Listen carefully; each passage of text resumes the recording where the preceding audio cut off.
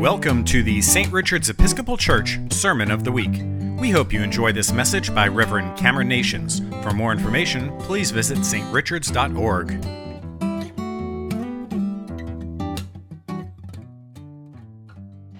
Well, good morning. So we've all heard the joke, or at least I'm pretty sure we've all heard the joke, that all you have to do to make God laugh is to tell him your plans. That's right.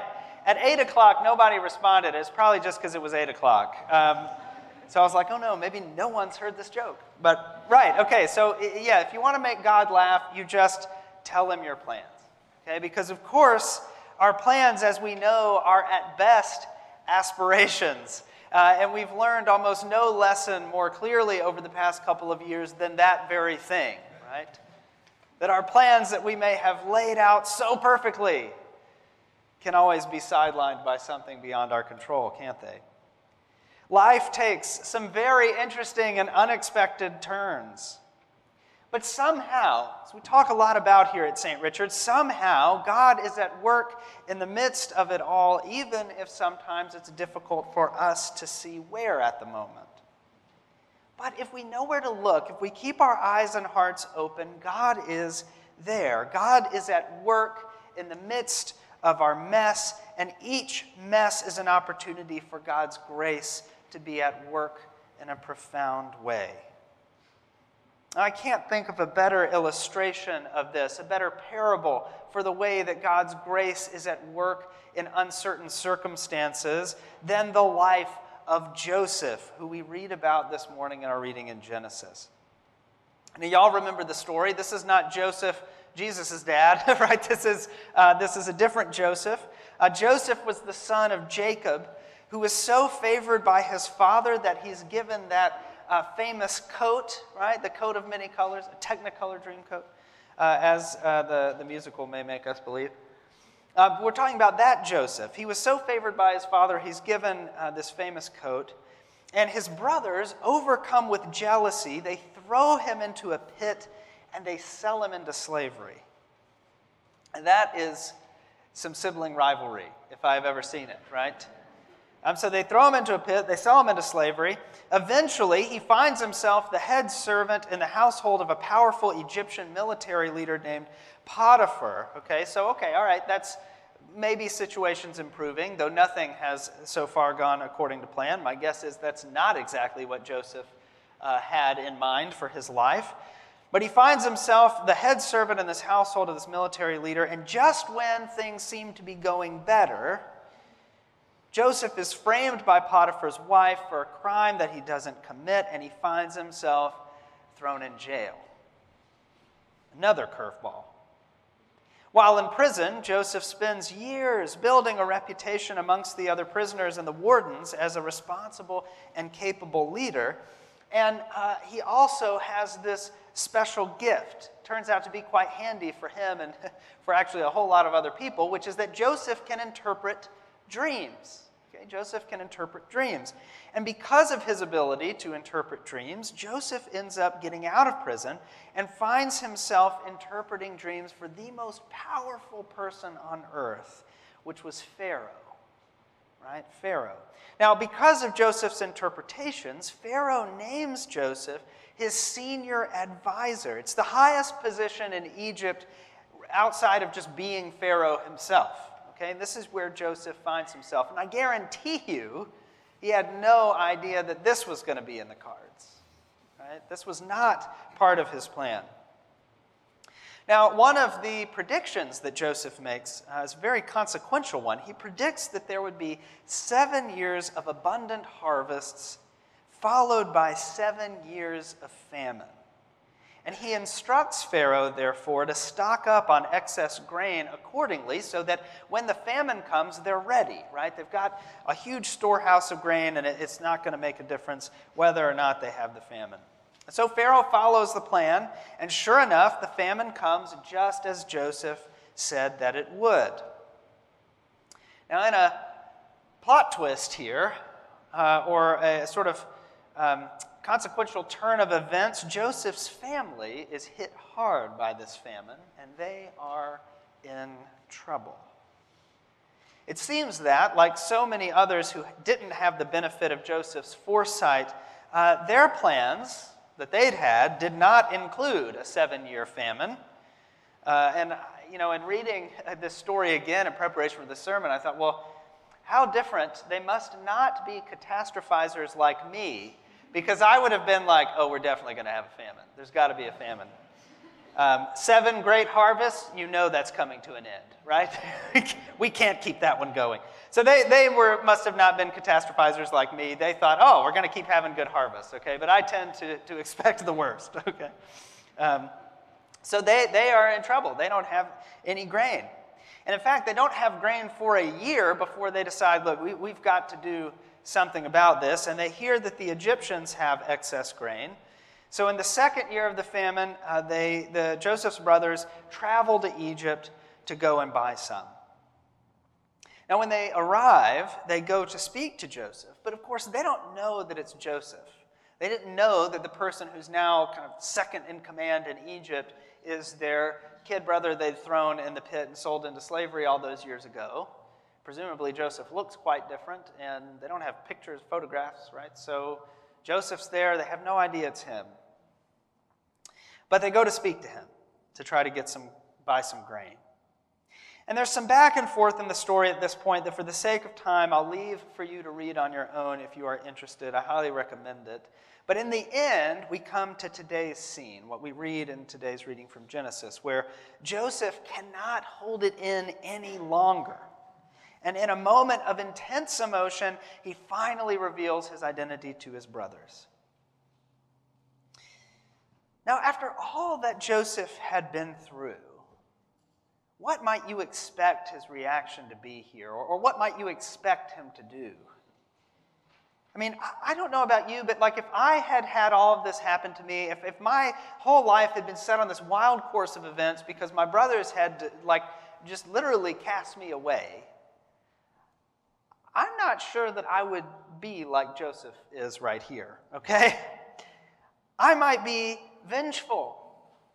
At the most benign, I might just be a little bit petty. I might make them kind of work for the grain. Oh, you want some grain? Well, it looks like prices have just doubled. I might at least do something.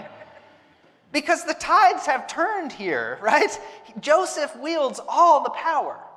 All the cards are in Joseph's hands. And his brothers don't even know it's him. I mean, really and truly, he's got every single thing in place. Revenge is his if he wants it. He could, if he wanted to, let his family suffer. He could send them away. He could say, hey, well, sorry guys, grain's only for the Egyptians, so y'all got to beat it. And if he were to do that, he's the one who made the prediction. He knows that they're in year 2 of a 7-year famine. There's still going to be years of this. If he sent them away, they wouldn't just suffer. It's likely that probably many of his family might even die of starvation. He could choose to let them reap what they sowed, in a way, right? But instead, what does Joseph do? Well, instead of all of that, Joseph decides to have mercy on them. He decides to help them. Joseph deems that there is nothing served in getting his revenge except for more suffering. That's it. That's all that would happen there. And so by making that decision that he's not going to perpetuate the violence that was perpetuated against him, he ends this cycle of violence that his brothers had inflicted upon him. And he illustrates for us in this most powerful way the teachings we see of Jesus as we just read in the Gospel of Luke chapter 6. Difficult teachings about loving our enemies. Teachings that sometimes we don't know what to do with. Teachings about what it means to turn the other cheek. If someone takes your shirt, give them the other one. Give them another one. Don't ask for it back. And in this case, the enemies that Joseph is loving are incredibly close to home, aren't they? They're his literal family. His actual family. He does what Jesus instructs and leaves the ultimate judgment to God. And as I said, in so doing, lives out this challenging ethic that we hear Jesus teach us in Luke's gospel. Now, I'll say more about that in a minute, but Joseph instructs his brothers to go, the Genesis tells us, he instructs his brothers to go out to get the rest of the family and to bring them to Egypt. So I'm not just going to give you grain, I'm actually going to provide you a safe place here. Go get the family, bring them, they can settle in, they won't go hungry, it'll be fine. And he says these words that stick with me every time I read this passage. He says, "Do not be distressed or angry because you sold me here." I mean, why is Joseph saying that? Don't be distressed to the people who sold him into slavery, right? But the reason he's saying this is because the brothers are probably expecting him, once he divulges his identity, they're expecting revenge, right? Like, oh, yikes, this is Joseph. We're doomed, you know? Because not only does Joseph have all the grain, like I said, Joseph has all the power. If he really wanted to, my guess is Joseph could have snapped his fingers, some guards would have appeared, and in very cinematic fashion, brothers would have been taken off somewhere, right? That could have happened. But Joseph says, don't be distressed or angry because you sold me here. And then he says this, which again blows my mind every time I read it. For God sent me here to preserve life. God sent me here to preserve life. It was not you who sent me, Joseph says, but God. And that's a challenge to me. It's a challenge to me because, as I mentioned, I would want to be vengeful here. I would want to be vengeful, and I'd feel righteous about it too. I'd feel really good. It would have been years. I'd have been daydreaming about that. They just wait. If they ever come wandering back here, you know. The minute that I got appointed a second in command in Egypt, I'd be like, yes, you know. And Joseph doesn't do any of that. You see, Joseph is able to see what I would struggle to see, which is to see God at work in the midst of his life so profoundly that even after all that had transpired, he sees an opportunity to take care of his family during a season of hardship and to live out the commandment that God gives us, to love our neighbors as ourselves, even when it means loving our enemies. He understands what it means to love like God loves us. And even in the midst of the evils and trials of this world, I want to say that there is always an opportunity for that love to break through.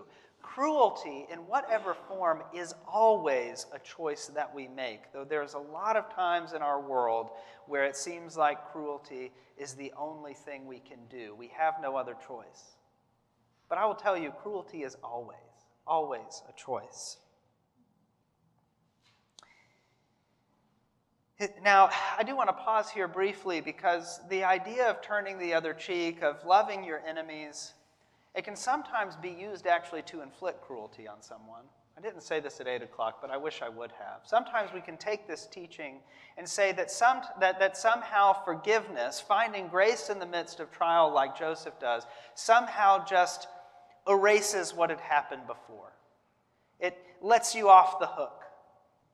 But that's not at all actually what forgiveness is. And you see that modeled here in Joseph's wrestling with what to do.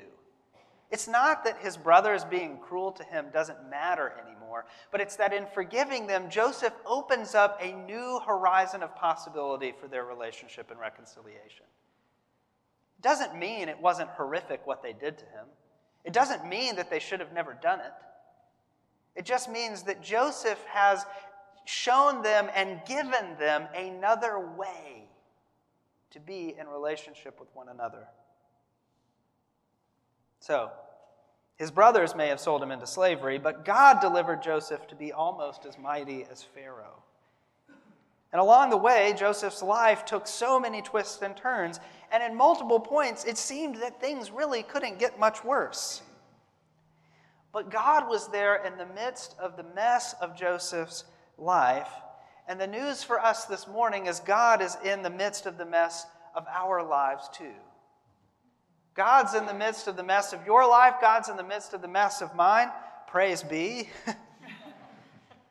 Whatever that mess might look like, whatever pit you may be at the bottom of, whatever jail cell you may be stuck in, God's in there with you. God is with you, beside you, upholding you, working in and through you. And it might not feel like it, and you might not know how it's all going to turn out, but God's there. Because it's in the midst of the mess where we find the greatest opportunities for God's grace and mercy to break through. And Joseph saw in the midst of famine the opportunity to do what God calls all of us to do. I think it's interesting that he says, God called me here to do something specific, to preserve life, to preserve life. And I think this is always the choice that we have. When it comes to forgiveness especially, we can either choose to preserve life, to open up other ways of relating and being, opportunities for forgiveness, for grace, for mercy, not undoing what's been done, not undoing the wrongs that have been perpetrated, but again, opening up the opportunity for new life and new growth. Or we can close that off.